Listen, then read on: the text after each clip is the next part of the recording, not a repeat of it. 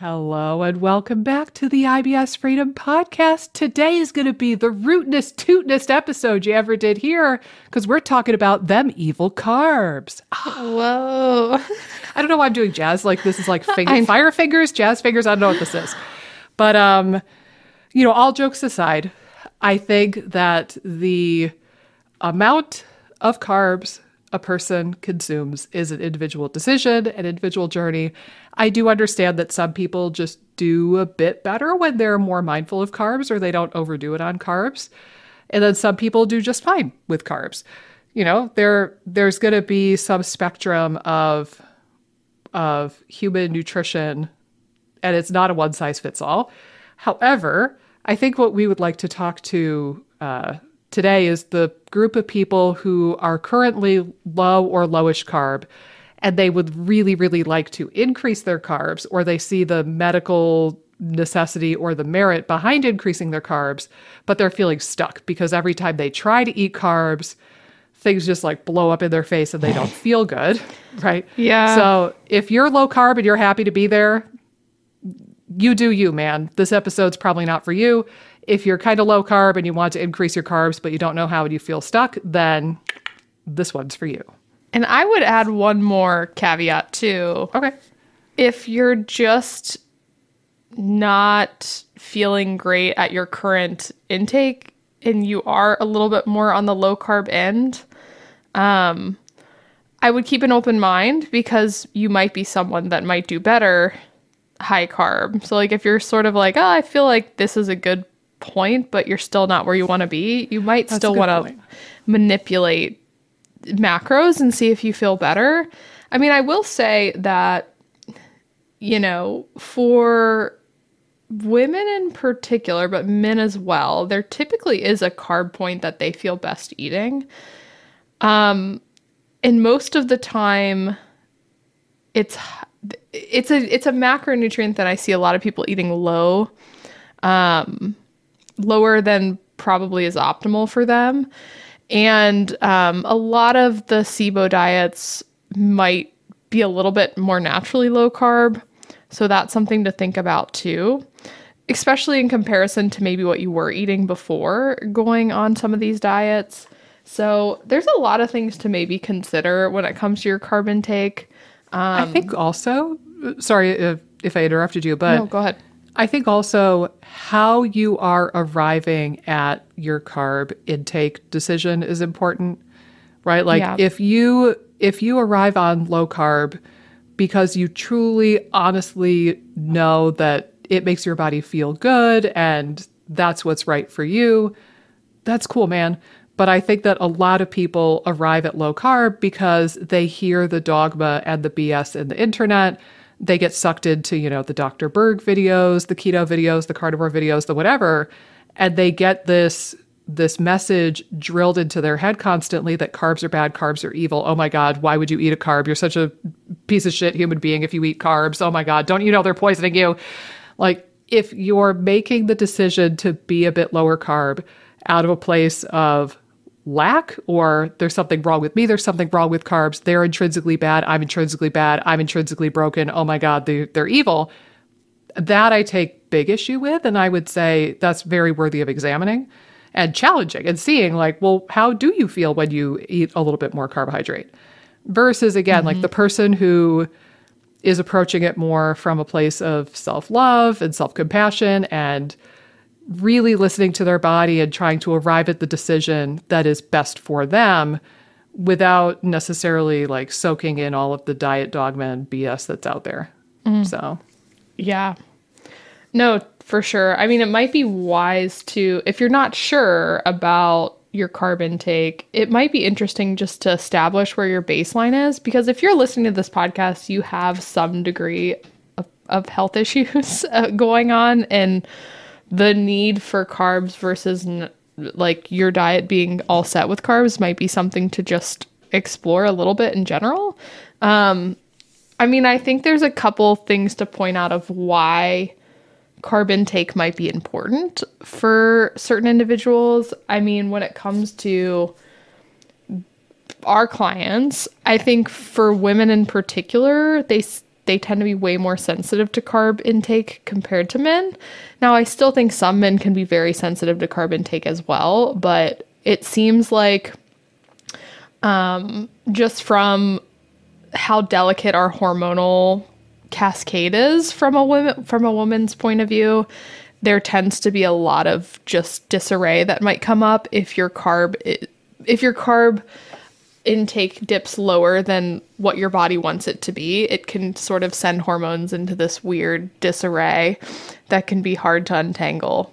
Well, and it makes sense, right? Like, if you think about how our species grew up, so to speak, for all these millennia, I'm picturing like, if you were a hunter-gatherer society and you had a pretty balanced diet, carbs, protein, fat on a day-to-day, but let's say that another tribe came in and like raided your village and you had to flee. And then you were like on the run for a month and you couldn't harvest your wheat and your root vegetables and your whatever. Like, you had to just eat the wild game that you were catching and maybe some berries. Like, I think that women's bodies are really sensitive to perceived starvation states. And probably one of the perceived starvation states arises out of carb deficiency. Because again, like, carbs historically for us have been kind of, I think, an indicator of stability and safety in our village or our geographical location. You plant the carrots and then you can't harvest them for months.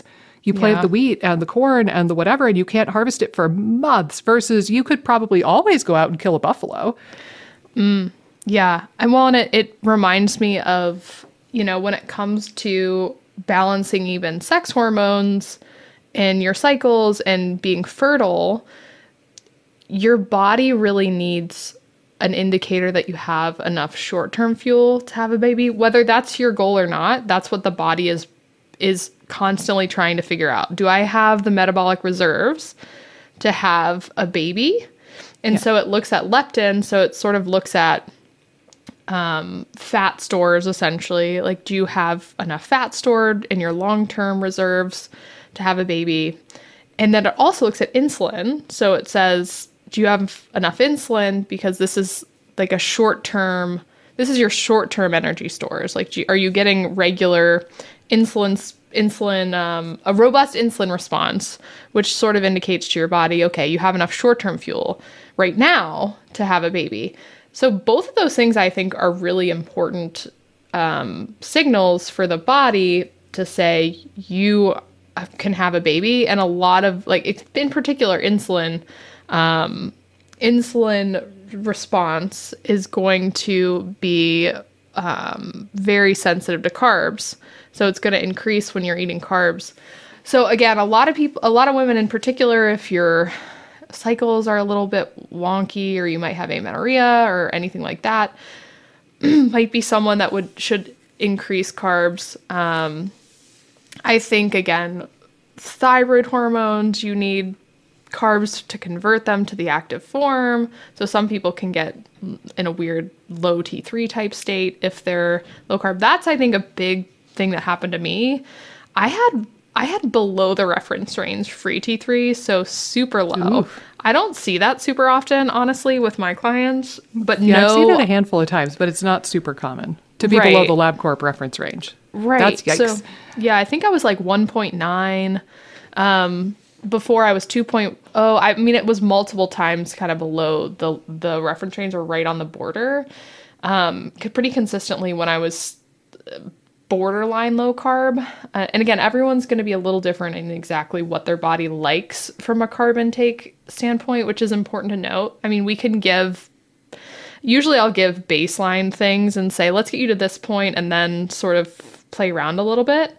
But, you can get thyroid abnormalities, which can affect motility and just overall function in so many ways. I think cortisol, it can definitely get dysregulated for certain women if they get a little bit too low carb, because cortisol is almost like your body's backup plan if you don't eat enough carbs to maintain blood sugar balance. And then I think there's one too, I was reading, I was just recently, the other day, reading a Hack Your Gut article. I had sent it to someone and I hadn't read it in a while. And this is Dave Mayo, who runs the Hack Your Gut site. So he wrote an article and he was talking about how carbs are actually really important in motility because when you make acetylcholine, you need glucose to make acetyl-CoA, which is a part of acetylcholine. So acetylcholine is essentially like a neurotransmitter that is super important in stimulating motility and muscle contraction. So it like allows the nervous system to communicate it allows the neurons to communicate in a way that stimulates muscle contraction in the gut and motility. And so to make acetylcholine, you need acetyl-CoA, you need choline. But it seems like that if you dip a little bit low in carbs, I think again, you typically are going to dip a little bit low in fiber, which could really affect motility. You could dip thyroid hormones, which could affect motility poorly. But I also just think inherently it could affect acetylcholine production, which could also affect motility. So, I mean, there are definitely a lot of ramifications gut specifically with carbs. And there's so much misinformation. I feel like people are really these days, right? When people are so keto and carnivore are the hip in thing, right? If we were recording this podcast back in the mid 90s, everything would be skewed towards vegan this, vegan that. You know, you have to be super, super low fat. So right. In this day and age in particular, yeah, there's a really high amount of misinformation and just really dogmatic stuff. Like there's a lot of stuff that has a little nugget of truth to it, but it's so dogmatic and black and white and like laced with venom that it's just not usable, you know, like just so much judgment. So yeah, I think that I'm glad that you brought up the thyroid hormone piece in particular, because I have seen that, especially with women. And bless their hearts, the functional medicine community will tell you all day, every day, it's a conversion issue, it's a liver issue, there's something wrong with your liver. And it's like, I've gone down that conversation with people before with either borderline or blatantly low T3. And, you know, I've given them the selenium and I've given them the liver support, and then we recheck and it doesn't do a damn thing. Yeah. I've tried it numerous times. But you know, when I started hanging out with this super cool dietitian friend of mine and talking about this stuff, and I learned about the carb I don't know what connection. I was doing, like a little dancey dance with my hands. I loved it. I loved every moment. But, you know, I started talking more about the carbs, and that seems to be the thing that resurrects your T3 pretty consistently. Yeah, I mean, I would say more often than not, if someone doesn't have an autoimmune component and I'm seeing their free T3 low, I would first and foremost assess their carbs and overall nutrition. I think, again, like some of these other strategies, like you said, assessing micronutrient needs and that kind of thing, and liver stuff certainly could be at play. But yeah, I agree. Not as commonly as you would think. Yeah, not as common as you would think. But again, being slightly low carb in the gut health space is so super common. And again, I think sometimes it's this idea that, you know, sugar's bad, so like fruit's bad. And sometimes I think it's like a FODMAP thing where they've just cut out a whole bunch of carbs.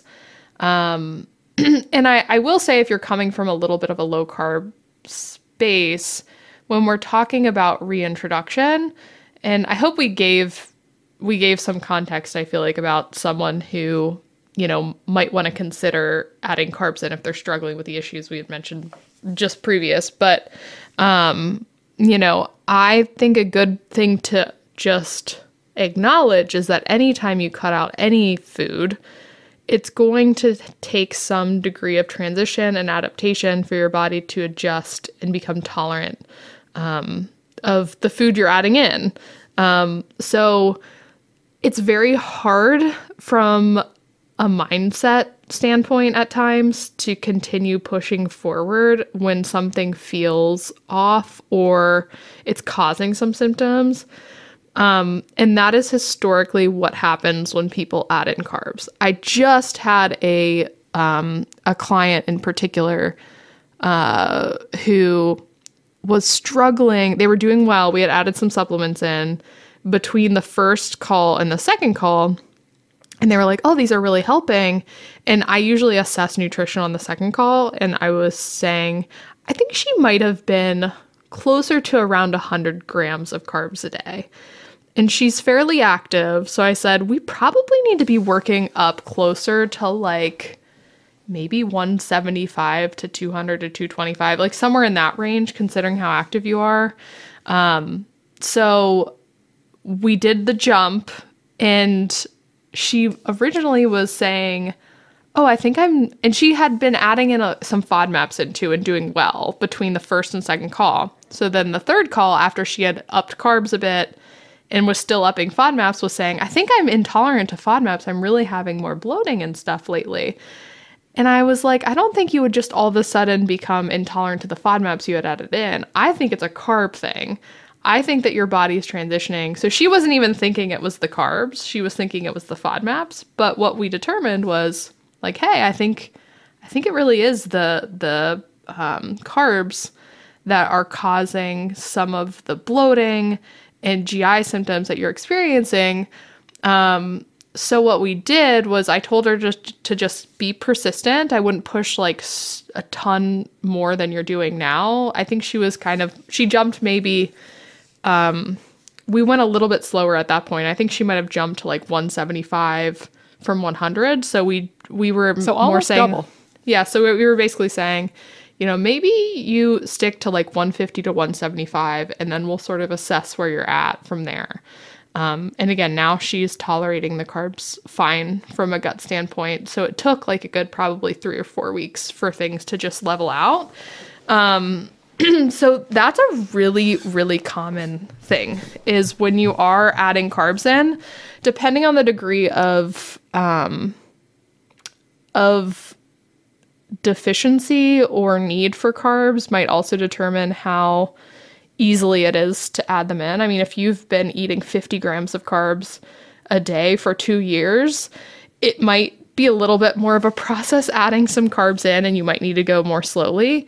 Whereas someone else might be able to, if you've only cut them out for like 4 months or something, and you've still been eating a decent amount, you might be able to add them in more quickly. It just depends.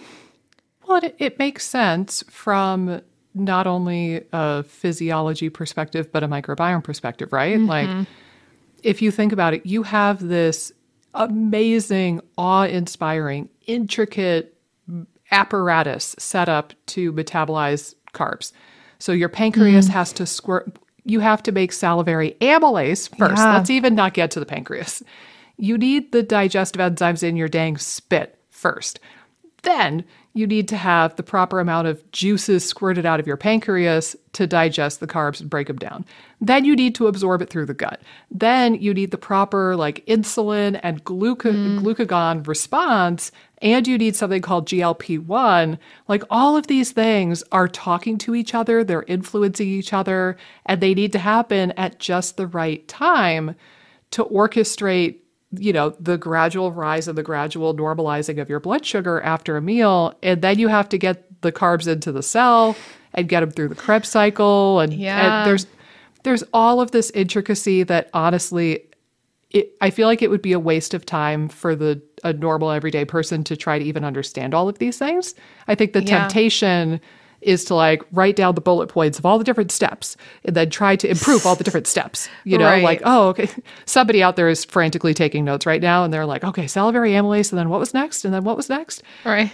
But just zooming out and not thinking about how can I like treat each of those steps, just thinking this is such a complicated, beautiful system, and I haven't been using it for a while, or I haven't been using it to this degree for a while.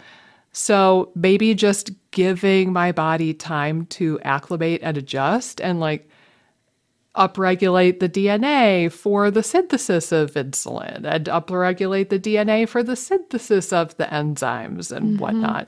Like, you need to epigenetically change and adjust to that new environmental stimuli of the carbs. Then you get into the microbiome piece of it. And similarly, your microbes probably forgot that carbs existed. And then you go and you throw them 2 pieces of toast, and they're like, well, they're hearty, but they're also like, whoa. Oh, I said a carb party. Oh, okay. Well, but they are hearty too. They are hearty too. But you know, like you throw in a couple pieces of toast, and then all of a sudden your microbes are having a jamboree. And similarly, we don't always appreciate it's not like you have one microbe that eats broccoli and one microbe that eats carrots and one microbe that eats toast. There's oftentimes these feeding networks and these food webs in the gut called cross-feeding, where it's like, okay, maybe Faecalibacterium prausnitzii gobbles up some of the complex carbs, and then that bacteria makes butyrate. Well, then the butyrate goes on to feed another microbe, and then that microbe makes another metabolite, and that metabolite feeds something else. And it's this whole giant web that we have no clue about, honestly. Like, we're just finding out about these food webs and these, like, cross-feeding relationships in the gut.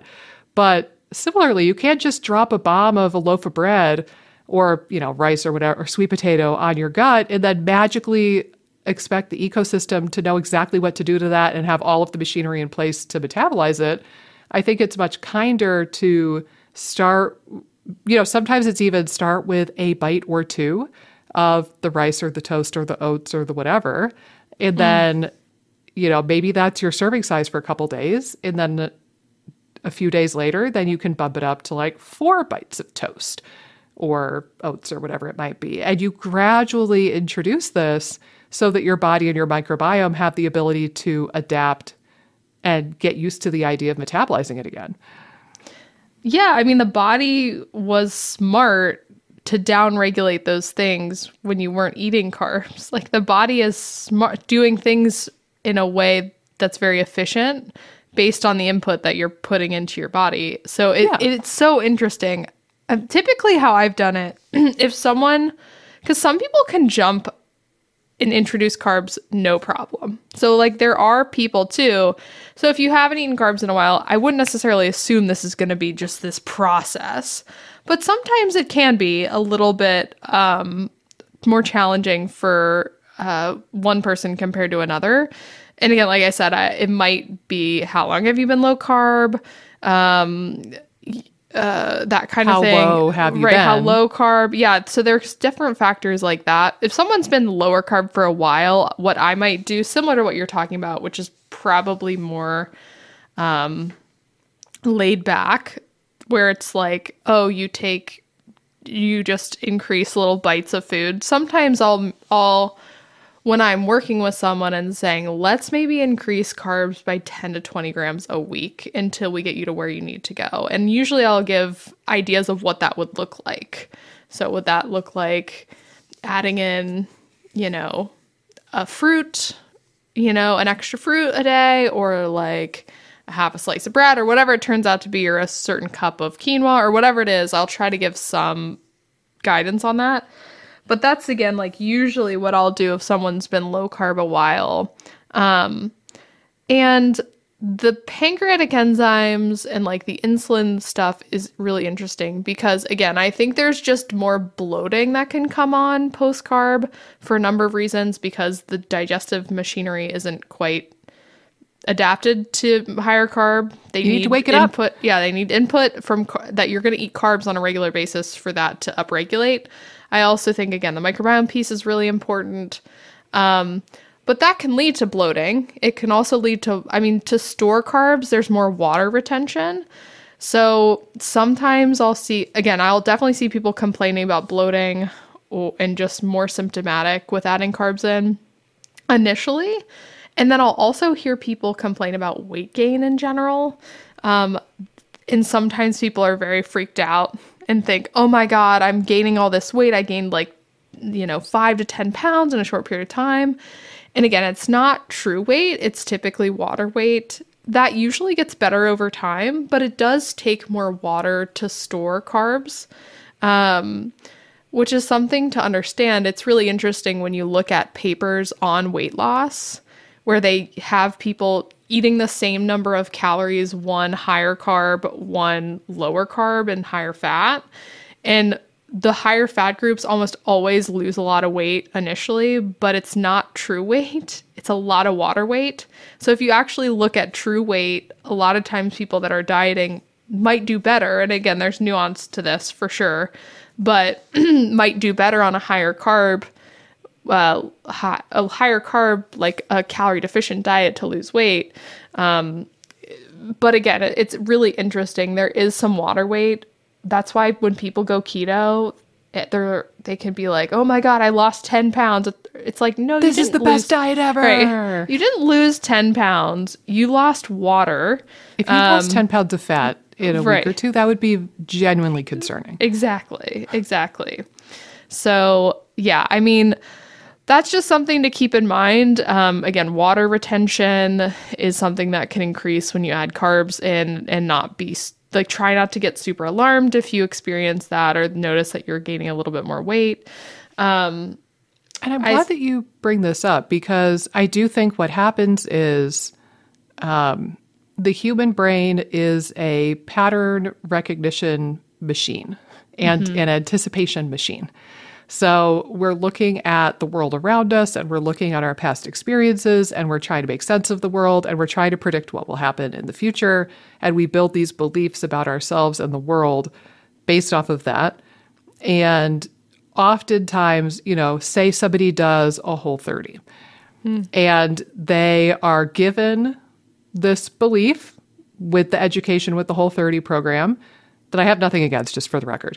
But, they're gifted this new belief system that carbs and grains are bad, and, meat and fat is good, and veggies are good. So then they try to reintroduce the carbs, and they get a bit of an uptick in symptoms. Maybe they do get some bloating, or they gain a couple of pounds.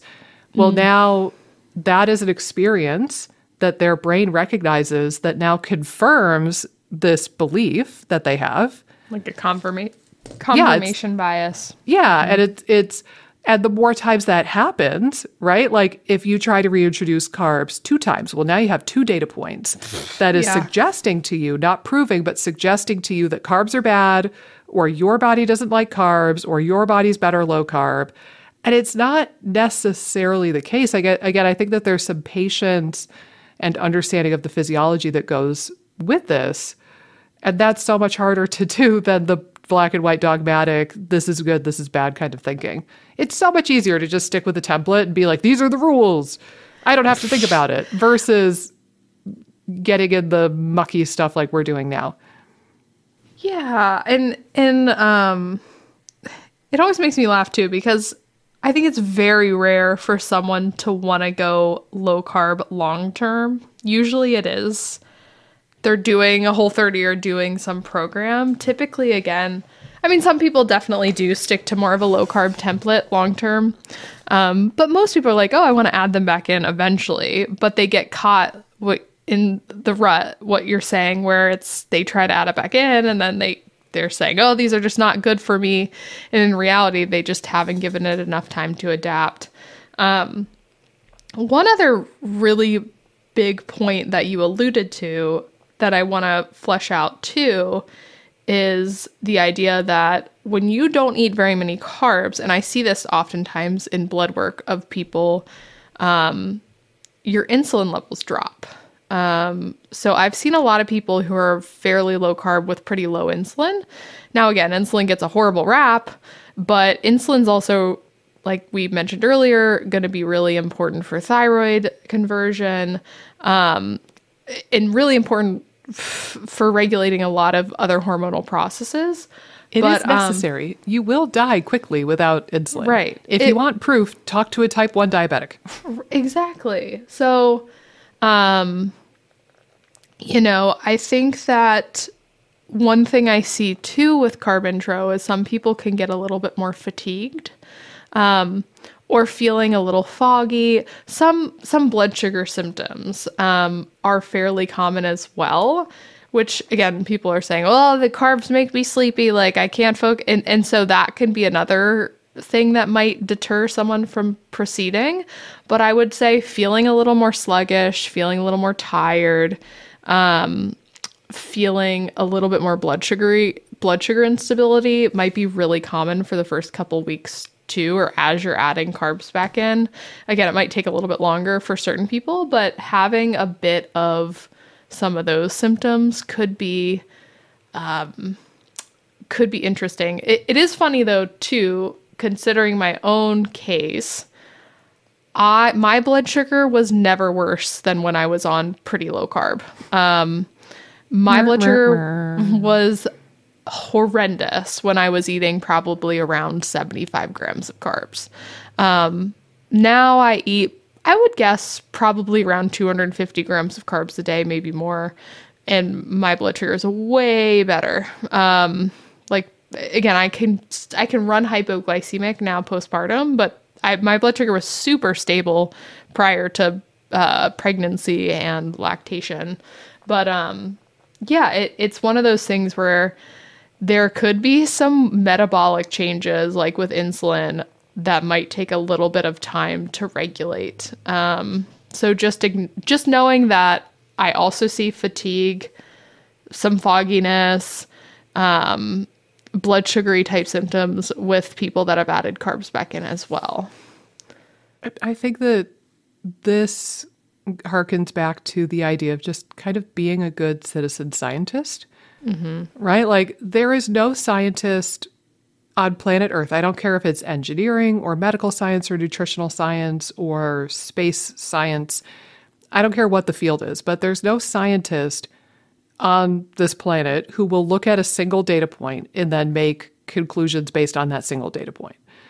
So rather, you see, heck, even when I'm reading research studies, if I see something where they measured the microbiome changes and they measured something, or they looked at the efficacy of a probiotic or a drug, if the study is 10 people, 10 data points, I'm generally not super impressed. Versus when you start seeing, I saw a paper recently, and it was basically social networks and mortality and longevity. And they said having strong, healthy social relationships is equally important as whether or not you are obese or whether or not you're a smoker. Right. It's wild. So you could theoretically be an obese smoker, but have great relationships and have this great, vast social network, and you might be at an equal risk of dying compared to a person who's a skinny non-smoker who's hauled up in their house being a recluse. Right. But why I share this is that particular paper looked at a bunch of different studies, and it was 308,000 people oh my that gosh. they gathered the data from, which is bonkers. So, just if you think about it as a scientist, you look at something with 10 data points and you're like, oh, okay, maybe, but I'm not super impressed. You look at something with 308,000 data points and you're like, all right, now we're on to something. This feels more like the truth. So similarly, if you try to eat carbs for a day or two or three or 10 and it doesn't go stupendously, I don't know if it's clear to say that that's intrinsically bad and evil for you. I think that you need to play with it a little bit and just understand that it takes your machinery time to adjust to that. Now, I will say, because I know there's going to be naysayers in the comments here, there's a difference between what we're talking about. And also this, would you agree with this, Amy, that you'll have people try carbs in different formats and they'll kind of run into the same issue? It doesn't matter if it's a sweet potato or a white potato or rice or bread or oats, and they're just it's all the carbs. This conversation is different compared to every time I try to eat tomatoes, my arthritis flares up. That's a little bit clearer that it really is that single food contributing to that single symptom. And for me, I know enough about my body that being a celiac that I know when I get glutenated, it is the gluten that's doing this to me. Right. So I'm not suggesting that you try to eat the gluten for a month straight and see if your celiac symptoms are better. That's just no. Right. But I think I just wanted to throw that out there because there is a bit of a difference between Like a whole food group, a whole food category. Yeah, like a whole macronutrient group that people are demonizing and making these wild assumptions about based on possibly incomplete, faulty data versus, again, like me and gluten. Well, to flip the scenario on its head, all the keto groups say, oh, you're going to have the keto flu or whatever when you start keto because your body's adapting. But it's okay, you push through that. Right, your body's adapting to the low carb. And it's like, well, if your body's going to adapt to low carb and get you into this keto flu, why can't you see the other side of the spectrum where your body has to adapt to the carbs again? Can we just... what was that? That was a mic drop. A pretend mic drop. Yeah, it was. I mean, it was the remote for my treadmill, but okay. That was such a mic drop moment. You're right. These damn hypocrites that they tell you. Again, it's not hypocritical. And again, like we have scenarios hypocritical, but it is hypocritical. We have scenarios like that all the time, though, because again, even I know we've talked about, the need. People take herbals and are saying, "Oh my God, I can push through and feel terrible on an herbal." But like pushing through maybe with some transitory symptoms on adding in carbs might seem crazy. But I think it's just because there's lack of awareness around maybe some of these issues that can come up, so they can feel really scary. I mean, that's the thing, like stuff can feel uncomfortable or scary and make you think different things. Like it might feel like you don't tolerate carbs, and that can be a scary or uncomfortable feeling. But the key word is feeling. Like we can sometimes have emotional reasoning where we feel something's true, but it's not. And again, I think that most of the time people tolerate carbs just fine. It's just a matter of building tolerance, finding what amount tends to do well with them. I would say for people that might need even more carbs are the people that are really active. So if you are really active, typically I think that you're going to need even more carbs than the average bear as well. We're going to get some keto athlete in the comments who's for sure. I do marathons. Oh, for sure. Yeah, 100%. Just, it's not to say that you can't perform at a high level while doing these other diets. You hear these all the time, right? Like, this dude is a vegan and has been vegan for 32 years and he's like the world weightlifting champion and he's got muscles on top of muscles. Like, there's always going to be examples of human bodies prevailing under the most bizarre circumstances. Right. There's always going to be exceptions to like maybe general rules. Yeah. I'm working with a client, or we just reunited recently. I worked with her before baby, and it's really interesting. So she, I think, had insulin resistance for a while. So her A1C was more in the pre-diabetes range. She was doing continuous glucose monitor, and she was really active. So again, she's like this really active. She might be more, she I think is more around 60 or so years old. But she was running and active. She has clear reactions to starches, compared to fruit, which again, like can also be something that I see at times too. Some people don't do as well from a blood sugar standpoint with starchy carbs versus like simple sugar carbs like from fruits. But she was really interesting. And again, it shows you that there's nuance. Like this is not typical at all for what I see, but she was fairly active. She was eating. We've found that probably her best carb point for her was between maybe 130 and 150 grams a day. And that would be probably lower than most people I would recommend with her level of activity. But with her propensity towards insulin resistance and just seeing how her body reacts from a blood sugar standpoint to carbs, we did have some nuance around her strategies and found a good carb point where she feels pretty good.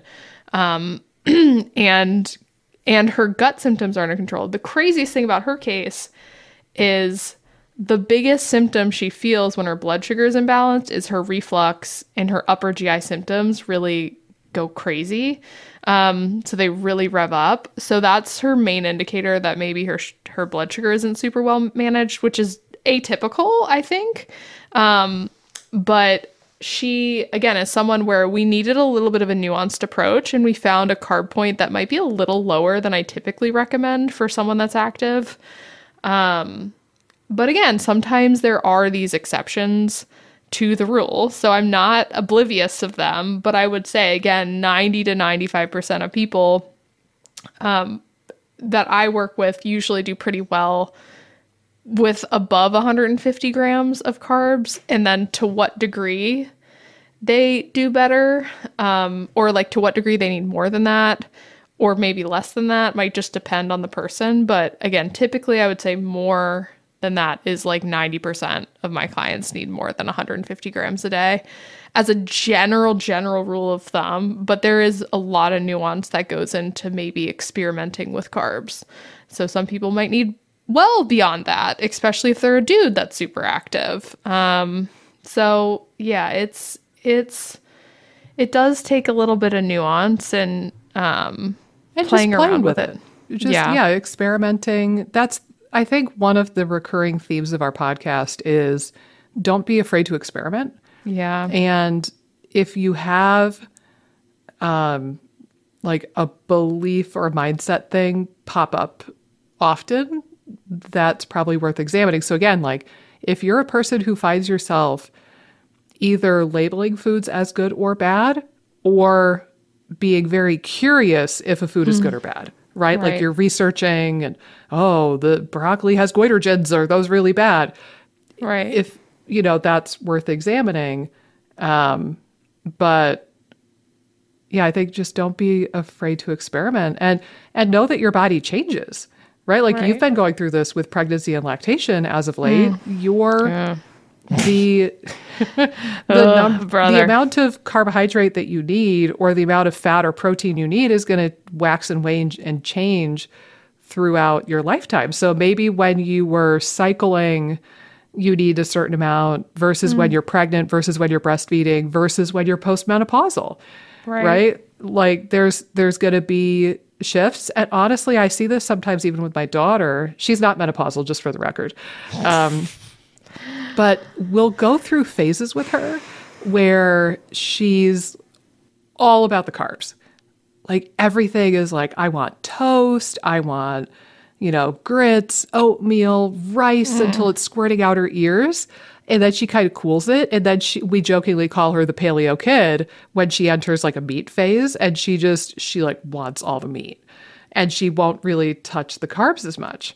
And she just came out of a big banana phase where she was eating like 2 bananas every single day, and they had to be cold. If they were room temperature, she didn't want them, but she wanted a cold banana like twice a day.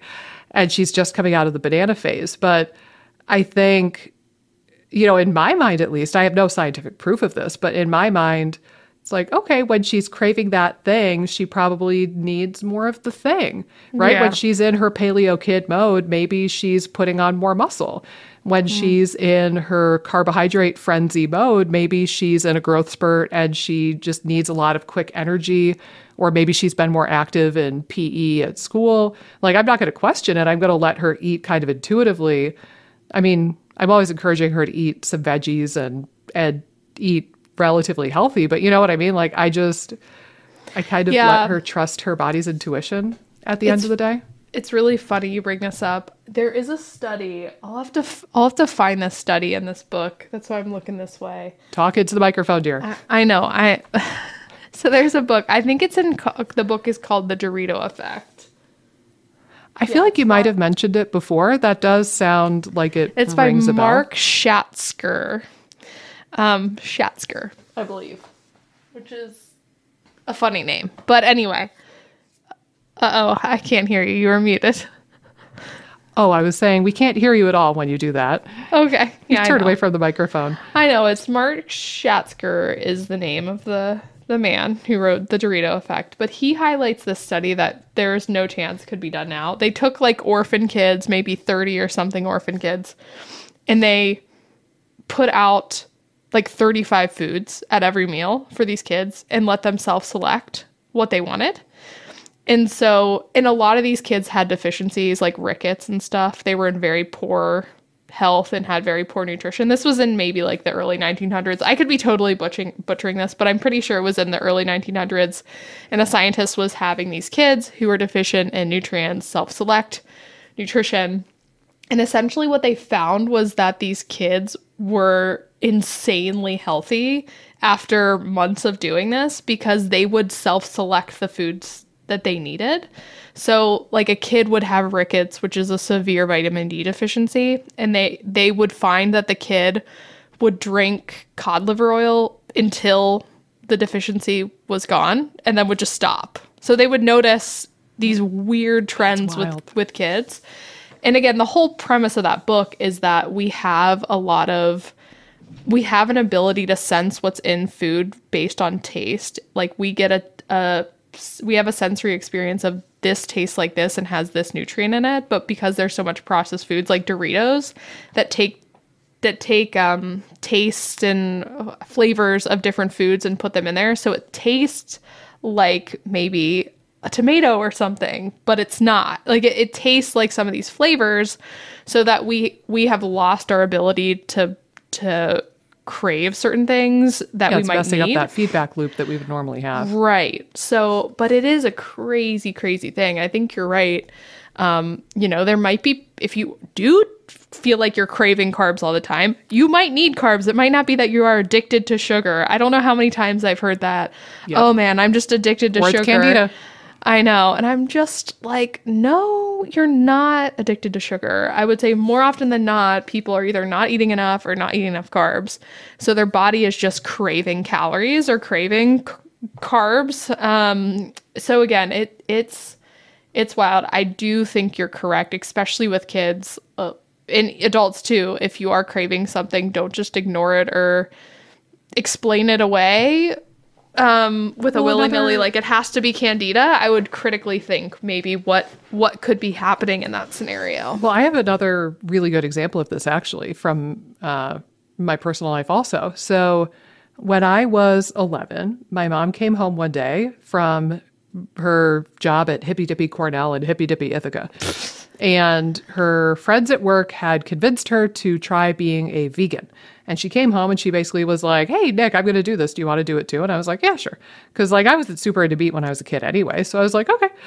So she and I was a vegetarian. I don't think I ever did vegan, if I remember correctly. But my mom went vegan for about 3 or 4 months. And then she craved, in her words, she craved blood. Not just a burger, not just steak. She's like, I want it as raw as possible. I want it bloody. And that's what I need. And she just like was losing her mind because she craved that blood. Well, it turns out she was wicked iron deficient and her body knew enough to know I'm iron deficient. I need more blood. I need to eat blood. I need like the bloodiest burger, the bloodiest steak ever. But how many times can we say blood? I know, yeah. Drink every time you hear blood. yeah. But like that's a really classic example. But if you believe that meat is intrinsically bad, intrinsically inflammatory, it's going to give you heart disease, it's going to kill you, you're going to fight that tooth and nail. Like you're going to feel that craving, but you're going to say, no, I can't give into this craving because it's bad. And like, I can't believe I'm such a shitty person that I would crave a dead animal for my nourishment. But your body's smart enough that it's trying to tell you, yo, man, we need iron ASAP or we need B12 ASAP. Thankfully, my mom was either smart enough or the cravings were bad enough that she pretty quickly went ahead and allowed herself to eat meat again. And she immediately felt better. Like within one meal, she was like, oh, that's exactly what I needed. Yeah. But, and you see it on the internet too. You see oh, if you crave chocolate, you're deficient in magnesium. And I always like those memes and GIFs because I want an excuse to eat as much chocolate as possible. But also, it's funny because you hear these things on the internet. You see the infographics. If you crave chocolate, you're deficient in magnesium. If you crave this, you're deficient in this. But then with carbs, because carbs are the demonized bad boogeyman food right now, you don't hear this. If you're craving carbs, maybe you just freaking need carbs. Well, and I almost to the other extreme too, people think it's a good thing at all times that they have no cravings and don't have much hunger, which again isn't always a good thing. So people who are keto, I hear this all the time too. Oh, all my cravings went away. I'm not hungry and all this stuff. And I'm like, well, that's not necessarily always a good thing. To me, it can show that your metabolism's slowing down, that your metabolic function. And maybe your motility too. Right. Like when we feel our innards kind of churning and we feel that pang of hunger, like that's partially a motility thing as well. Yeah, but it is something, again, I hear from lower carb people, like, it controls my cravings. And I'm just like, I don't know if that's a good thing. I mean, it's obviously not a good thing to have intense hunger all the time or something like that, or feeling like you're never satiated. But I don't think that's the case for most people that can eat a balanced diet with some carbs. There might be swings of hunger, which again is not a bad thing. Hunger is not a bad thing. To me, again, I see it as a really good sign when people have hunger come back online when it's been gone for a while. Me too. Because again, it's showing that their metabolism's kind of kicking back on in a different way. And again, maybe that's a really good point. Motility could be up and running in a much better way. If you're loading up with fat, it could be much slower. And, but yeah, it's fascinating. Can I interrupt you? The rabbit hole gets deeper, my friend. Oh God. It does. Here we go. So I shared with you recently that I took this really good vagus nerve class. Mm-hmm. And right now I'm in this class, kind of examining our relationship with food and helping clients work through their relationship with food and like disordered eating and food fear and stuff like that. And in both of those classes, I find it interesting. They both brought up this term interoceptive awareness. And in the vagus nerve class, the lady was bringing up this idea of interoceptive awareness, which I'm going to define in a second. She brought this up as like a really big way that our vagus nerve functions and our gut-brain axis and our parasympathetic nervous system functions. Is it relies on interoceptive awareness, and it helps you with this interoceptive awareness thing. Well, then it came up today in the relationship with food class as, like, you need interoceptive awareness to be able to eat intuitively, right? Because interoceptive awareness is your awareness of how your body feels. Do I feel hungry? Do I feel full? Do I feel woozy? Do I feel really rock solid? Do I feel an ache or a pain? Do I feel an itch somewhere? That sort of sixth sense of how your body's feeling and the cues are like, oh, my heart is racing. Oh, I just felt I ovulated. That sort of stuff is interoceptive awareness. And a lot of us are not super skilled at that. And then there are things like diets, especially more restrictive diets, that are directly interfering with interoceptive awareness, and they're kind of bragging about it. Again, right? Like, oh, I don't have any cravings. I'm never hungry. Well, that's weird. You should be hungry sometimes, not 24 hours a day. And you should crave certain things. Like, if you smell a delicious pizza and that's not appealing to you and you don't all of a sudden crave pizza, like, you're kind of weird in my book. Well, and I think that it's like they're shutting themselves off to food too. Like, again, it could even just be, oh, I can't have that. Like, I'm shutting myself off to all the things that taste good. It's making these yes and no rules and walling yourself off instead of kind of facing your real demons and examining your relationship with food and how you nourish yourself. But what I found interesting towards the end of this class today the instructor was giving us this list of these are the things that have been shown, like in research, to increase interoceptive awareness. And I tell you, Amy, it was like mindfulness, meditation, breath work, Tai Chi. Like there was zeniest more of Zen things. Well, and I weighed in at the end of class and I said, it's funny, the list you gave us of all the things that improve interoceptive awareness, that is pretty much the exact list that I give to my patients when we start talking about the vagus nerve and the gut-brain axis, because every single one of those things also facilitates vagal activity and vagal tone and facilitates the gut-brain axis connection. So it's this bridge between like food, your relationship with food, your relationship with how you nourish yourself, the rules that you make up about food, how you use food to feel safe or gain acceptance, like all of this stuff. And then there's this bridge into vagus nerve motility, et cetera. And really, that's probably one of the most important things for people who have IBS or SIBO or gut distress. So holy crap, are we making this worse with the diets that we choose? I would venture, yes, oftentimes we are. Yeah. No, I agree. I mean, it's wild. I think the noise that's out there around what you should and shouldn't be eating makes it harder for you to intuitively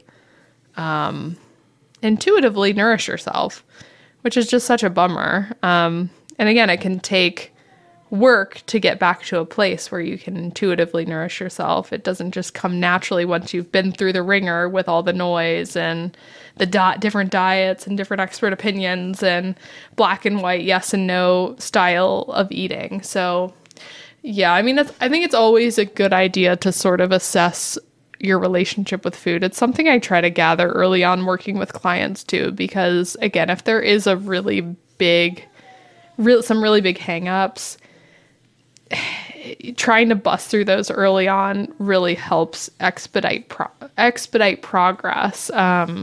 So yeah, it's tricky though when you have a history of more disordered eating, for sure. Well, and you know what? She made a good point in this class today too, because we were talking about like all of these concepts, and we were talking about how if you make your nourishment choices from a place of lack and, I'm somehow broken, the food is bad, the food is evil. If you make your decisions from that headspace, you're going to fail 90% of the time, right? Like that's not a sustainable model to live your life. It's going to be exhausting and you're just going to give up at some point. But then you hear the statistic that like diets fail 80% of the time.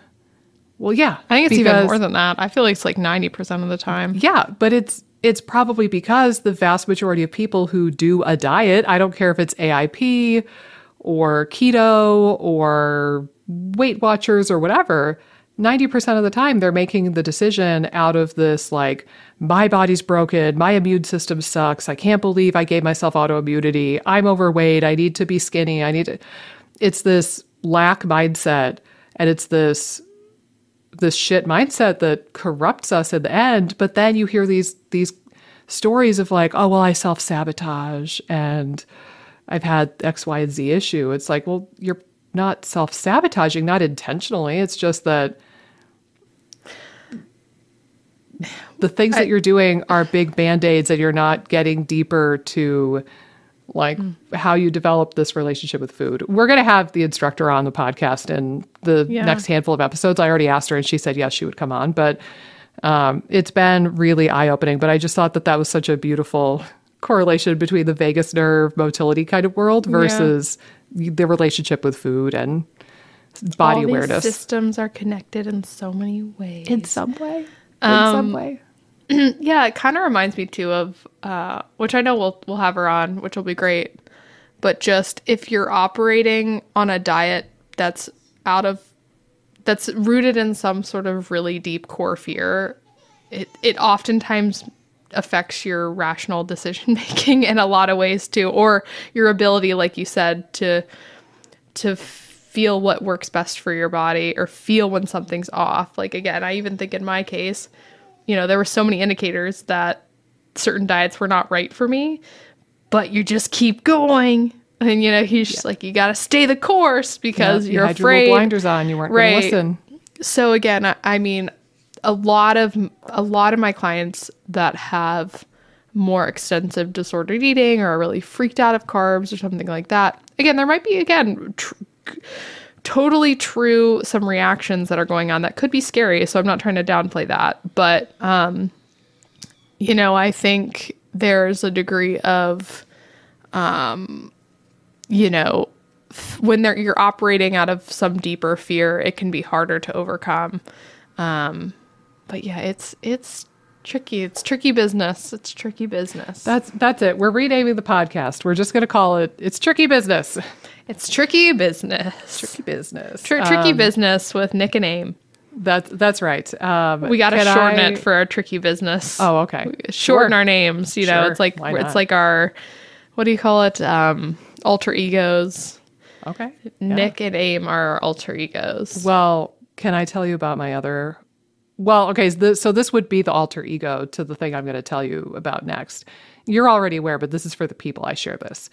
And that I have just one more comment about the carb thing to close this out for the episode.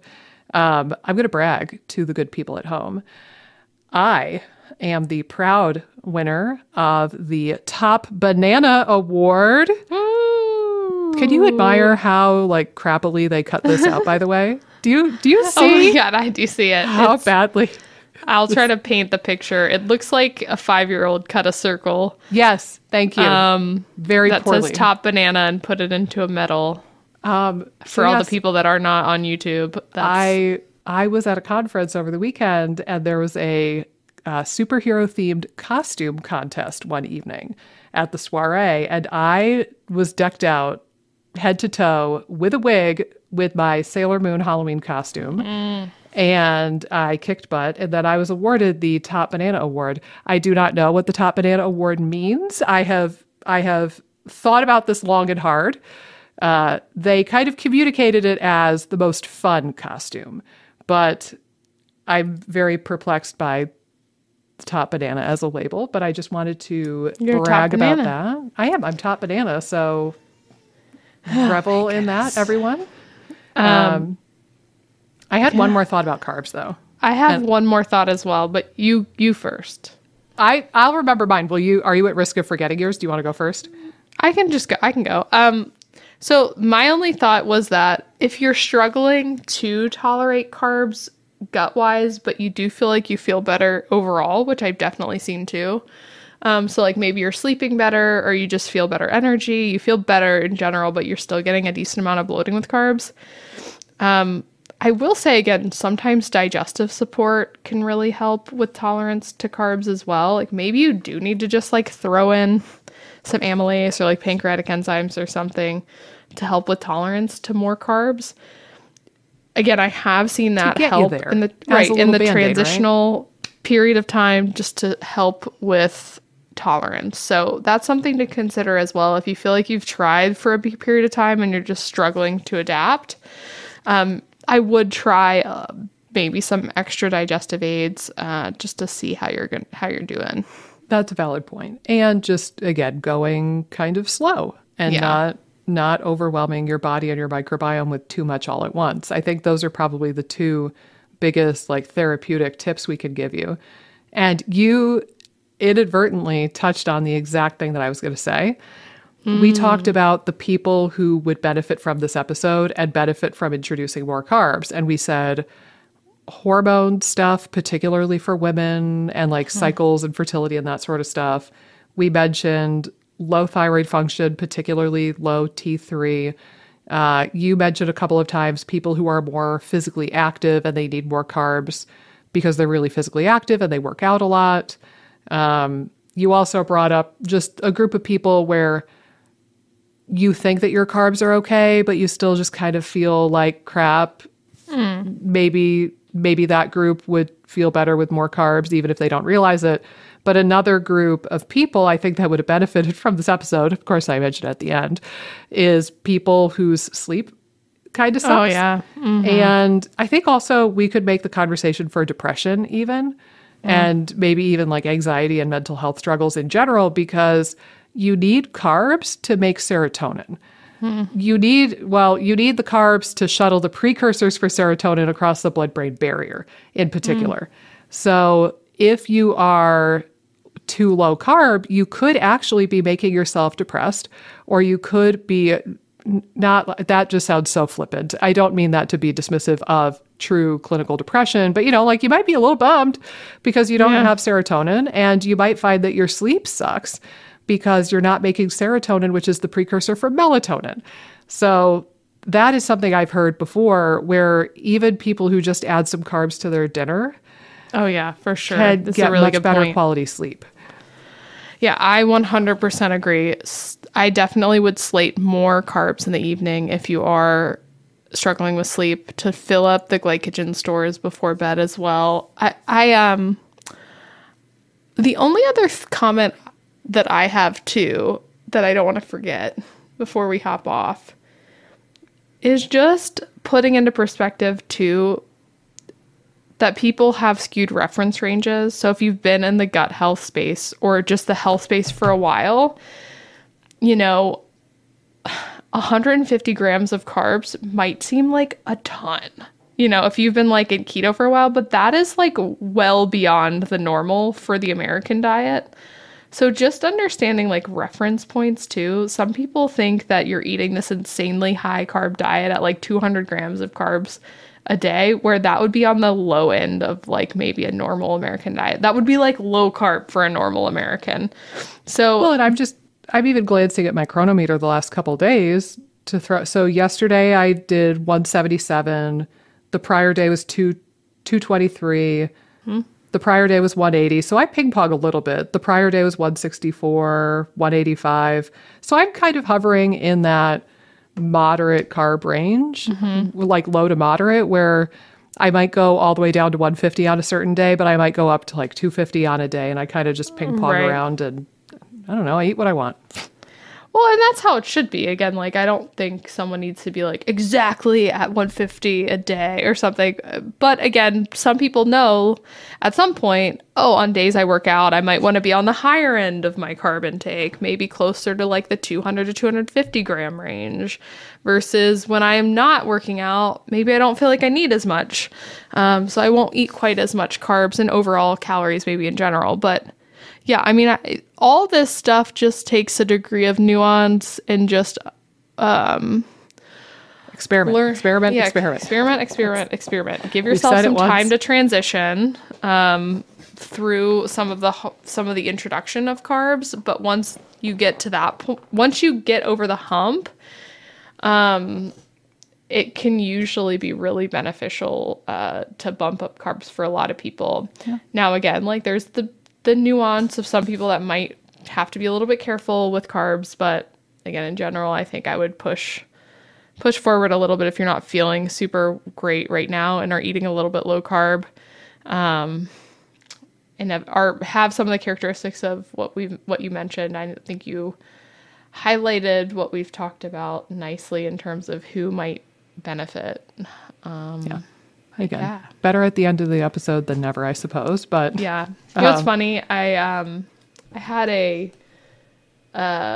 discovery call with someone who he made me laugh. He was basically saying like, "Oh, I love your podcast." He was saying, "I love your rabbit holes." He said, "I love when you guys go down rabbit holes and then are like, oh my God, we like need to get back to the topic." And I'm like, well, I'm glad that someone likes those, because I feel like some people might think that we're insane. Well, we're a little. I'm sure we have had some interesting comments on YouTube and the reviews, but largely, I think our people have found us and they continue to find us, and I'm grateful for that. Speaking of which, I haven't asked this in a while. Guys, if you haven't left this podcast a review on Apple Podcasts, we would be just delighted if you would do so, preferably 5 stars, obviously. If you're on the fence of whether or not to leave us a 1 star, then feel no need to do so. Right. But that does help us rank higher, and it helps people find us. Also, if you're on YouTube right now, if you can like and comment and subscribe and do all of that stuff, that really, really helps us, reach more people, get this message out to the people who need it the most. We don't advertise the podcast. We just post it and hope that it goes to the right people at the right time. Right. So if you can help us out with that, that would be so wonderful. So thank you in advance for anybody who would be willing to do one of those things. But yeah, I think that's largely a wrap. I have one more small nugget to say. Do it. You were talking about needing carbs to make acetylcholine. And then we know that we need choline to make acetylcholine. So to me, what I heard is eggs and toast is about the best breakfast you can have. For motility. Yeah. Eat the eggs and toast for your motility, guys. That's how we're going to close this one out. Yeah. Until next time. Also, side note, Amy, you look naked right now because you're wearing a tank top and your hair is covering the straps of the tank top. Let's just say, I am naked. I knew it. Just kidding. I had to mention that as we close out here. But yes, we both wore tank tops today. We did. Well, it's hot, so it's true. We're seasonally dressed. But guys, until next time, we are closing out. This has been Naked Amy and Your Top Banana. We will see you in the next episode.